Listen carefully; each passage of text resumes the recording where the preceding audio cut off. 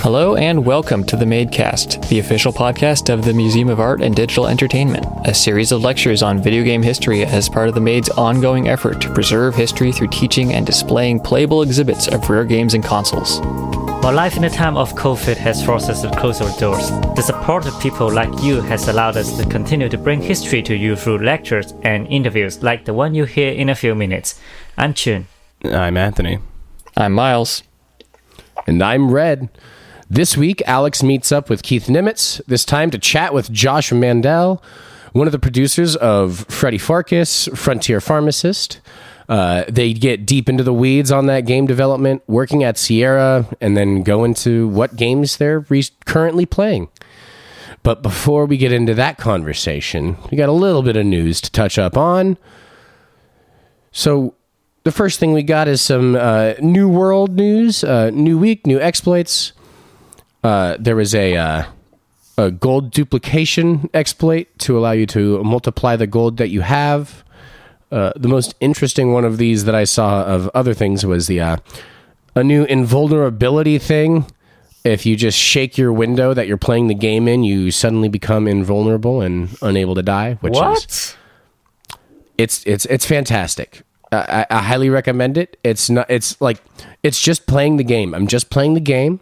Okay. It's in the game. It's programmed that way for a reason. And we just get to play it. So that's just, you got to learn how to deal with it. But I don't know. I mean, it's a large MMO thing, and they're going to have tons of issues to deal with a game of this scale. I don't know if any of the New World team has worked on MMOs previously, but this feels very first game syndrome. Stinky. Yeah. Like these are fundamental things that, you know, with a bit more experience and a bit more games under your belt, you'd sort of just say, oh yeah, this is going to be a problem if we do it this way. Specifically, the shaking the game window led into this whole conversation online about whether New World itself is client authoritative, which means that whether the server trusts the client on the player's machine over what's happening on the server. New World devs have said that that's not the case, but it's still a troubling question because that means it's really easy to cheat.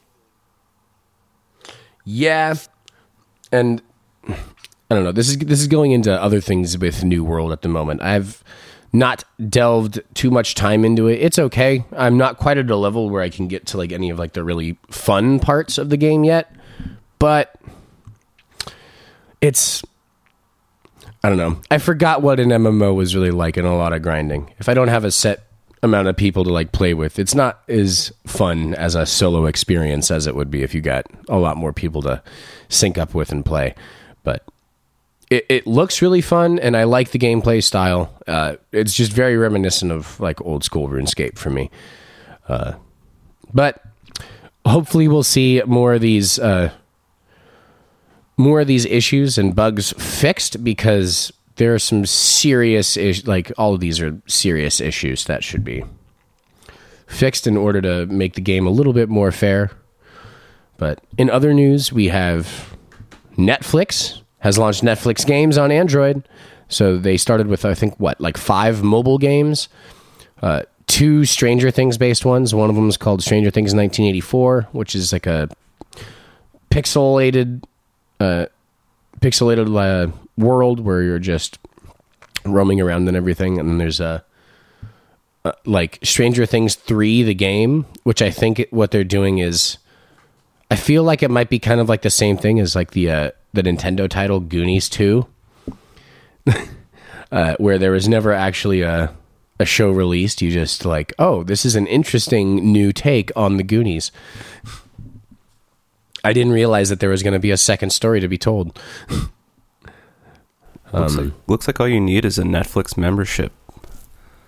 That's going to be a huge thing. I think Netflix is going to be pushing a lot of really insane shows, games rather. For a force that big to be stepping into the games frontier, it's going to be really interesting to see what comes in the future. I mean, everybody else is going to cloud gaming and everything else, streaming games rather than downloading them just ready to play off of somebody else's server, just with a solid internet connection. But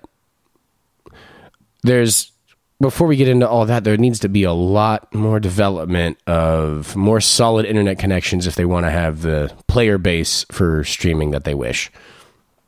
So hopefully if they're originally starting with mobile, I mean, that's the phone company's problem. Like, Netflix doesn't really have to do anything about that. No. But I'm just saying, if they want to if they're starting on mobile, that's definitely like the phone company's problem. But if they want anyone playing on console or anything, which they hope to get into in the future, then it's going to be, I still feel like the gap in solid internet connection in certain areas is very lacking. Like anywhere that's like close to the internet company is going to have a much more solid connection than anywhere that's a bit away and has still running on like broadband or DSL, because there's no better option for internet around. But again, that does seem to be their problem. It's not quite ours yet until there's something that we want to play. And then last little bit of news that we got is Overwatch 2 and Diablo 4 have been delayed. We were never given a release date, so it's like, I mean, all right, we didn't have a release date, so yeah, which day we're not hearing bad news from Blizzard these days. Oh, I know. Blizzard is a very solid company with a good set of core values and no issues at all. So, yeah, there's absolutely nothing wrong with Blizzard in any way. When I think of Blizzard games, I really just think of cool trailers now. Like, I don't even really think about the games. Like, I remember Diablo 4's trailer being absolutely amazing. Like, it was super rad. And then I completely forgot about Diablo, and I just started playing Path of Exile instead. You know, I think if they downscale themselves a little bit to like a CG company, maybe they would make more money. Mm-hmm.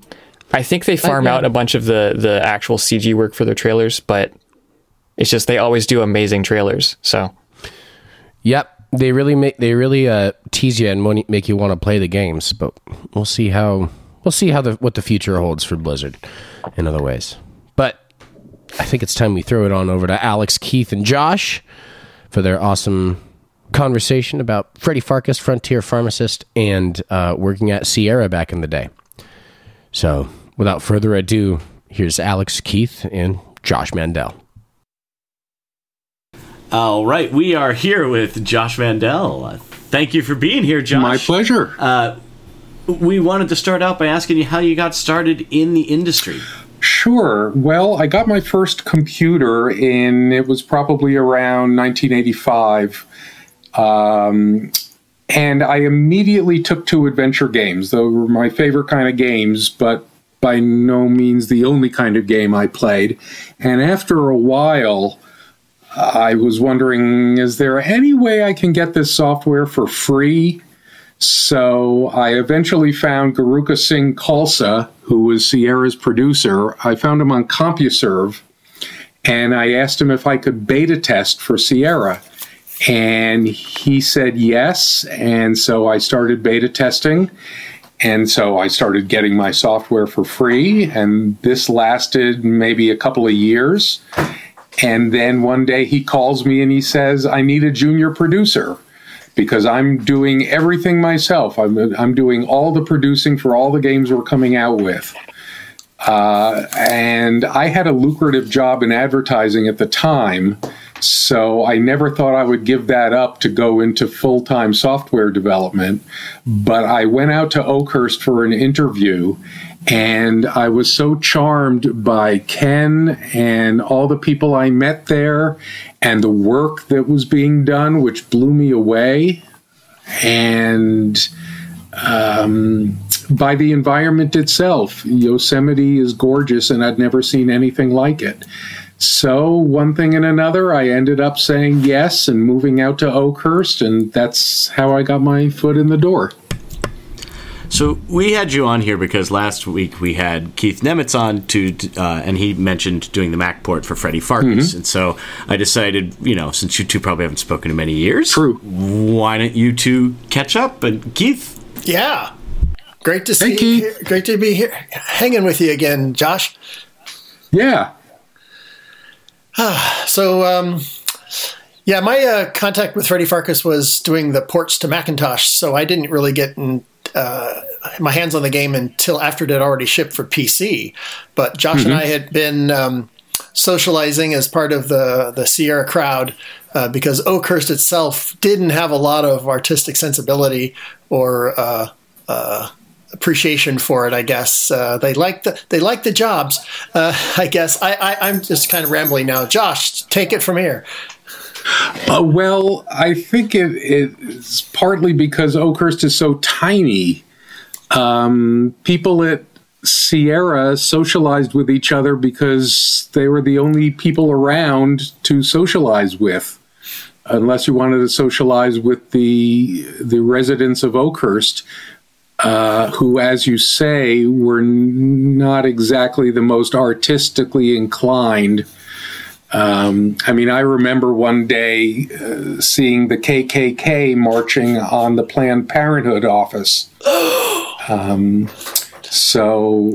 you were there for that. I'd only heard about it. Yeah, I passed it in the car, and I couldn't believe what I was seeing. Wow. That sounds almost like a conducive environment for making games just because there's nothing else for you to do, though. Well, we certainly had a lot of artistic crossover. In fact, I remember one point, Josh, you came and we did a reading of a play that I wrote over at my house with a bunch of other Sierra people. Oh, wow. I don't remember that. That's fine. But I believe you. that script didn't go anywhere, but it was a great moment. It's left definitely as an example of the kind of crossover of ideas and interests and passions. Yeah, I remember when Leslie Freddy Pharkas Balfour wrote a show called Hamlet on Rye. Oh, that was Bruce's that wrote that, wasn't it? Oh, I thought. Oh, maybe Leslie just directed it. She directed. Maybe I'm not remembering correctly. How did Freddy Pharkas even come to be, if I can sort of put us back on the tracks of the game? Oh, sorry. Well, Al was in a meeting with Ken and Roberta in which they were tossing ideas around for his next game, which wasn't to be a Larry game. And I believe Al started to say something like, well, what about a frontier farmer? But he mixed up his words and it came out Pharmacist. And they thought, oh, that's a funny idea. Let's go with that. So Freddy was born that way. Wow.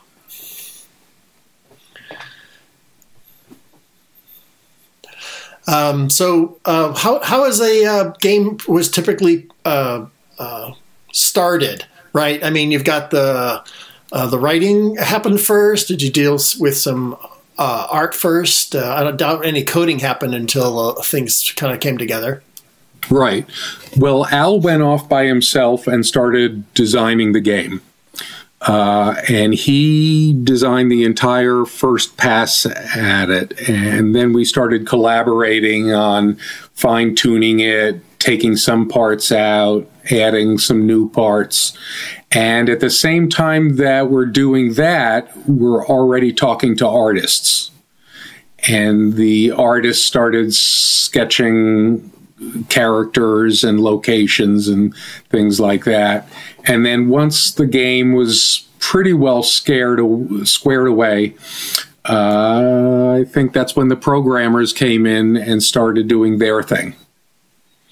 Yeah, that sounds typical. Was there any moments when the game started to kind of gel in your mind that you definitely had it was definitely in the right direction, heading in the right direction?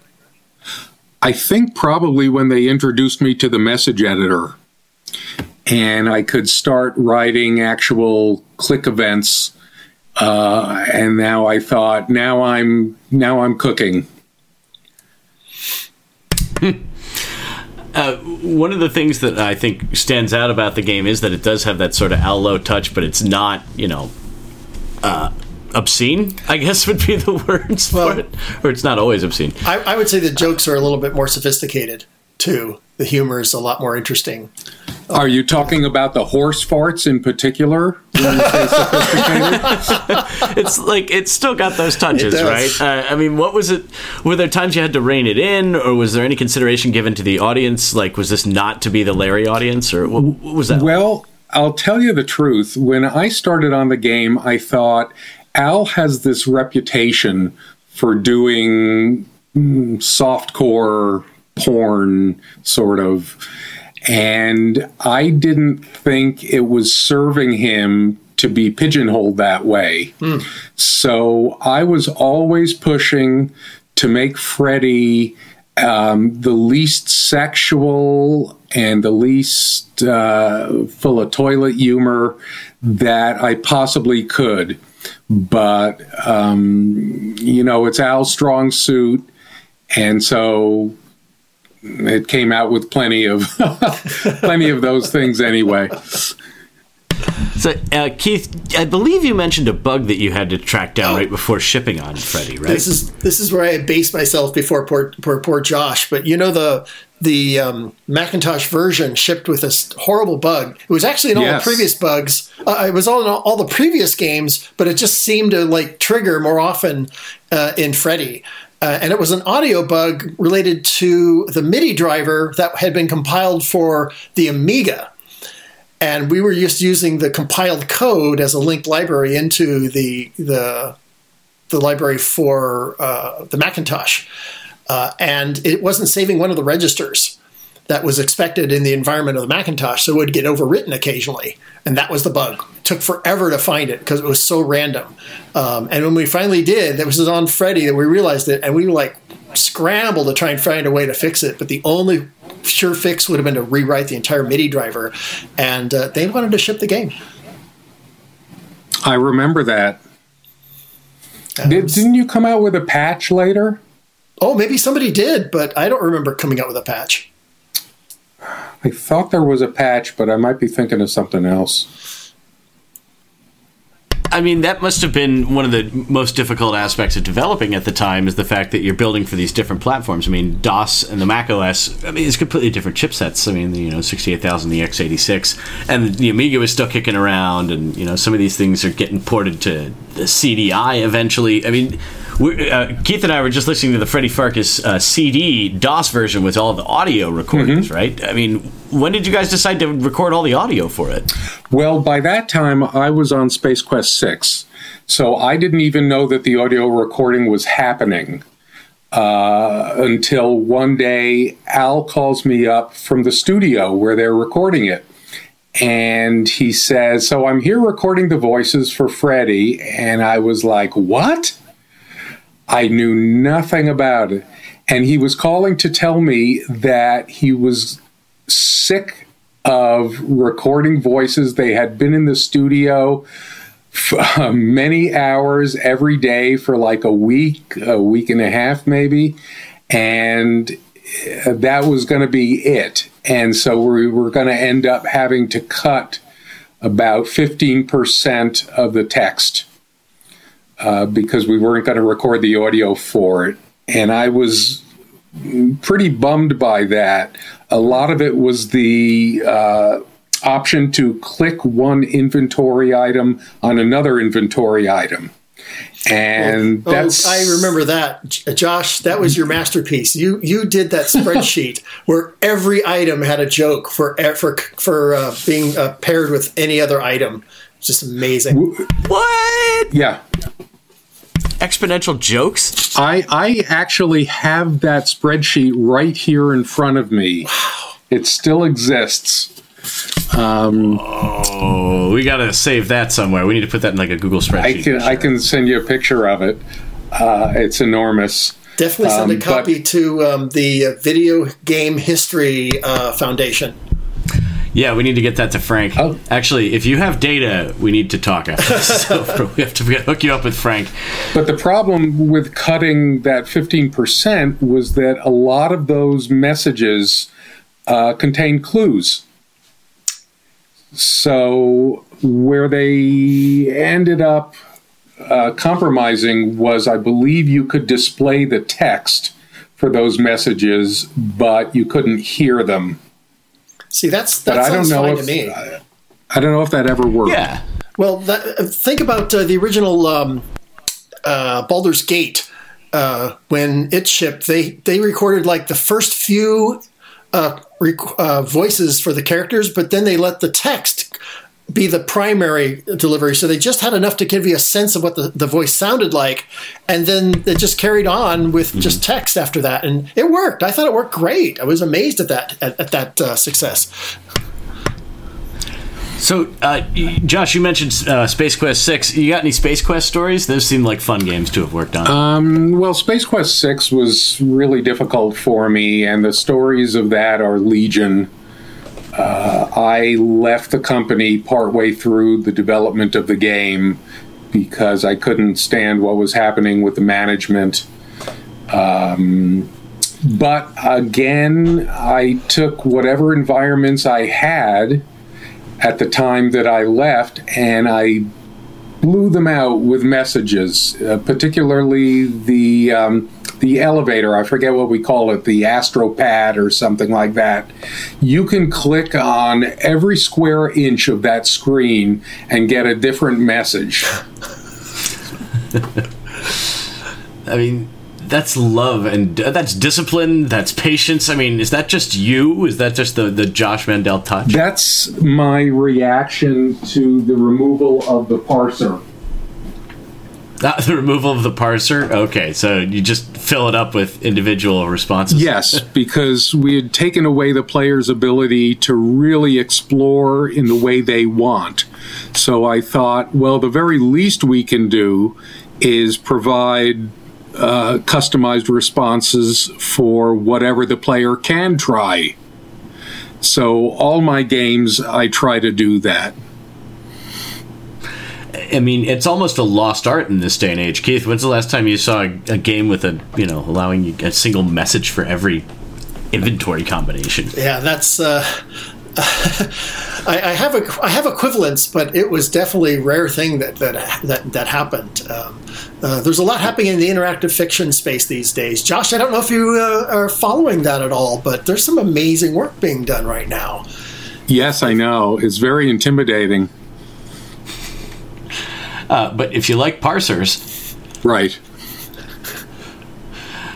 So what are you doing these days, Josh? Well, very little at the exact moment. The last thing I worked on was Summer Days for Corey and Laurie Cole, and that hasn't been released yet. That's sort of a follow-up to Hero U. Hero U is the last big project that I worked on. And that's reflective of my style, because what I was doing was providing the messages for clicking on the backgrounds. And you can click on every painting and urn and suit of armor and get a different joke for each one. That's wonderful. And I did work on the demo for Sam and Max, the virtual reality game that just came out for the Quest. Oh, cool. But That's a fun once the publisher said yes, one of the old writing crew from the original series popped up and said, I would really like to work on this. And so I stepped back and I let him take over. But at least I helped get the project off the ground. Oh, that's great. Nice, that's great. I mean, yeah. What are you playing these days? Let me see. What am I playing? I'm playing Doki Doki Literature Club. Oh, yeah! Now you got Keith excited.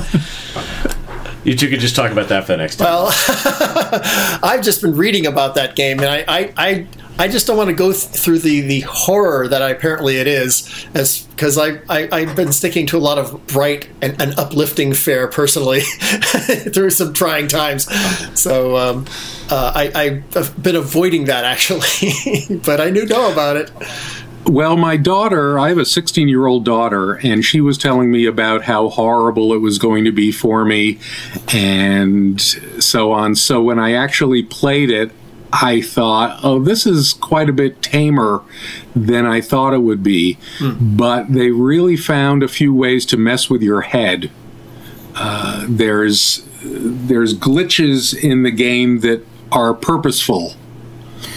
It really throws you off the track.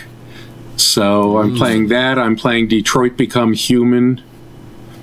A lot of stuff on the PS4 lately I'm playing. Cool. So, I mean, Become Human, contrast that with the simple adventure games that simple 2D presentation of the adventure games versus Becoming Human is like absurdly 3D and glistening with rain, and it's such a step forward. But what do you think of the gameplay? Oh, I really like it. It's very different.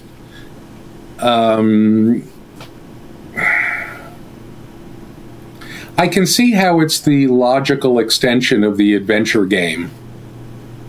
It's not something I would want to work on, I think, but I can admire it and enjoy it. Yeah, there's a number of sort of descendants that have come out of that adventure model, but the real heirs apparent, you can still feel that sort of original soul, the investigative and explorational nature of these games, right? Right. And I can't imagine how many people it would take to develop something like that, as compared with the Sierra games, where you could pretty much count the members of the team on two hands. Probably three, wouldn't you think? I mean, there was a lot of artists. The coders were probably 2 or 3 at least. There were maybe 10 artists. Well, 2 or 3. Freddy had 2 or 3 coders. 3 programmers and 4 artists. Oh my goodness! I thought there was a lot more than that. Huh? Nope. Okay. That's incredible. I mean, the amount of game that could be delivered too. I mean, those games are not short. No, we try to make them as long as possible without making them feel stretched out. Indeed. And at the time, the going wisdom for making a game last longer was the Nintendo wisdom, where you just make it like really, really, really hard and nobody will ever beat it. Right. Which, certainly the Sierra games are not really, really, really, really hard, but they could be obtuse and they could be difficult and perplexing, not to say that. I thought Freddy was particularly hard because of the presence of timers. There are several time sequences in the game that I did not think were fair, but forced the player to do a lot of replaying. So that's something I would change if I were making the game today. That's interesting. Do you remember there was like a classic debate at GDC one year between, I think it was, why do I have to space on her name now? Ken's wife, Roberta. Roberta, thank you. And one of the designers from, it might have been Chris Roberts, about character death in interactive fiction. In adventure games. And I can't remember whether Freddy took any clues from that after that or not. But I remember it was a big deal in the among the designers of the gameverse. I'm not aware of the game being influenced by that, but perhaps Al knew about it, and perhaps his original design was informed by it in some way. One of the pieces of adventure game analysis that did have an effect on the game was Ron Gilbert's famous article, "Why Adventure Games Suck." And excellent. One of his points in that was the whole notion of death in the game. So that's why Freddy has a rewind feature that lets you go back and do things differently without necessarily needing to restore. Yeah, we didn't even get to touch on the death in games, concept. I wish we had the time. But Josh, Keith, thank you for both being here. Oh, my pleasure. Absolutely. We'll find a time and get you back here again soon. Great. I'd love to talk with you, Josh, anytime. Yep, sounds good. And we're back. Thank you very much, Josh, and Keith, for joining Alex today and having a great conversation. I hope all of you enjoyed that as much as we did, because we enjoyed it. So stop talking about it. In other news, not news, rather, but in other conversation, it's time to brush up on what you guys have been playing recently. Anything new? Anything interesting? Anything fun? I have been rebooting one of my old Minecraft server together with my old roommates because we missed it, and now we start building again. And you started building it up, like you started over, or we keep the old map, and yeah, and we make a map for the server because we just built everything too big. It takes 6 hours in real life to go from one city to another city in the game. Mm-hmm. Yeah. Ow. And I'm of course I'm not mean walking in the game, but I'm saying like if you take a minecart, we actually build a rail of it, and yeah, we did calculation on one night, and it takes about 6 hours. Wow. Yeah. You got to go through That's the a nether. large map. I don't. Yeah. I think we built a server like 2 years ago, and I don't remember me being that crazy, but it seems I do.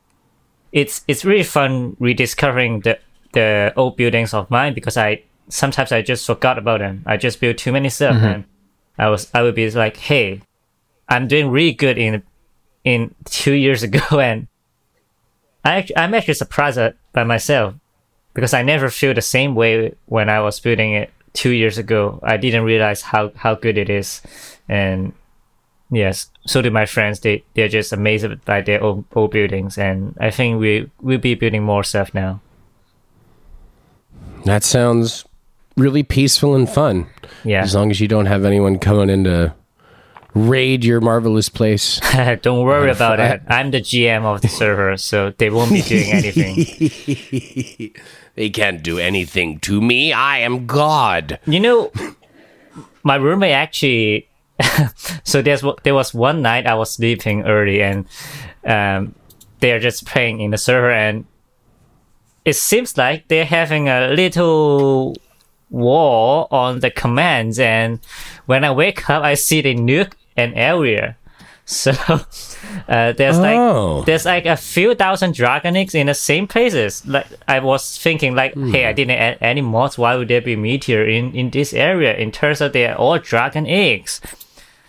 So we take a few hours using command block to just fix those areas. But those are some good old days. Yeah. Just massive destruction of a created world. Yeah. Oh my goodness. But it was fun. Well, hopefully those dragon eggs will serve a better purpose in the future, rather than being bomb fodder. But well, that sounds like a grand old time. I wish you luck on restarting the server and making your cities a bit closer together. I think an hour to get to another city may be like a good goal to get to.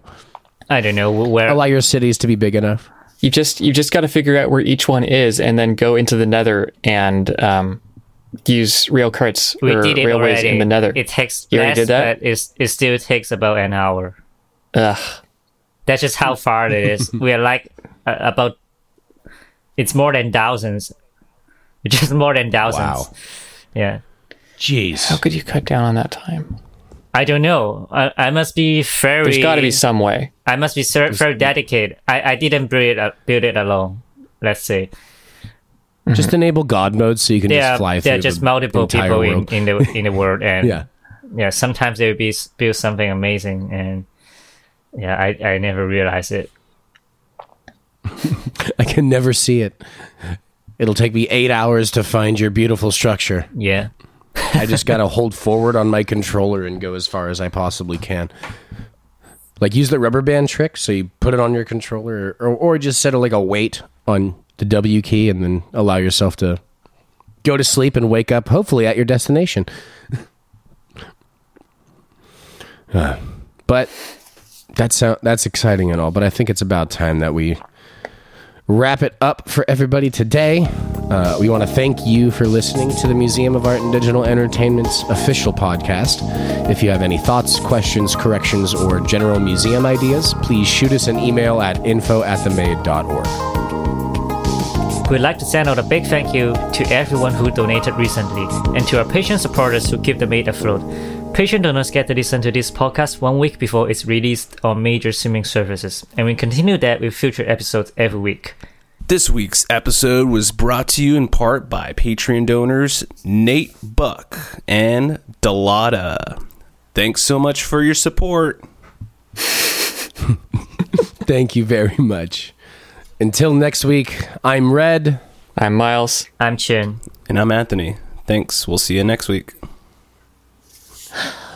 Later, gamers.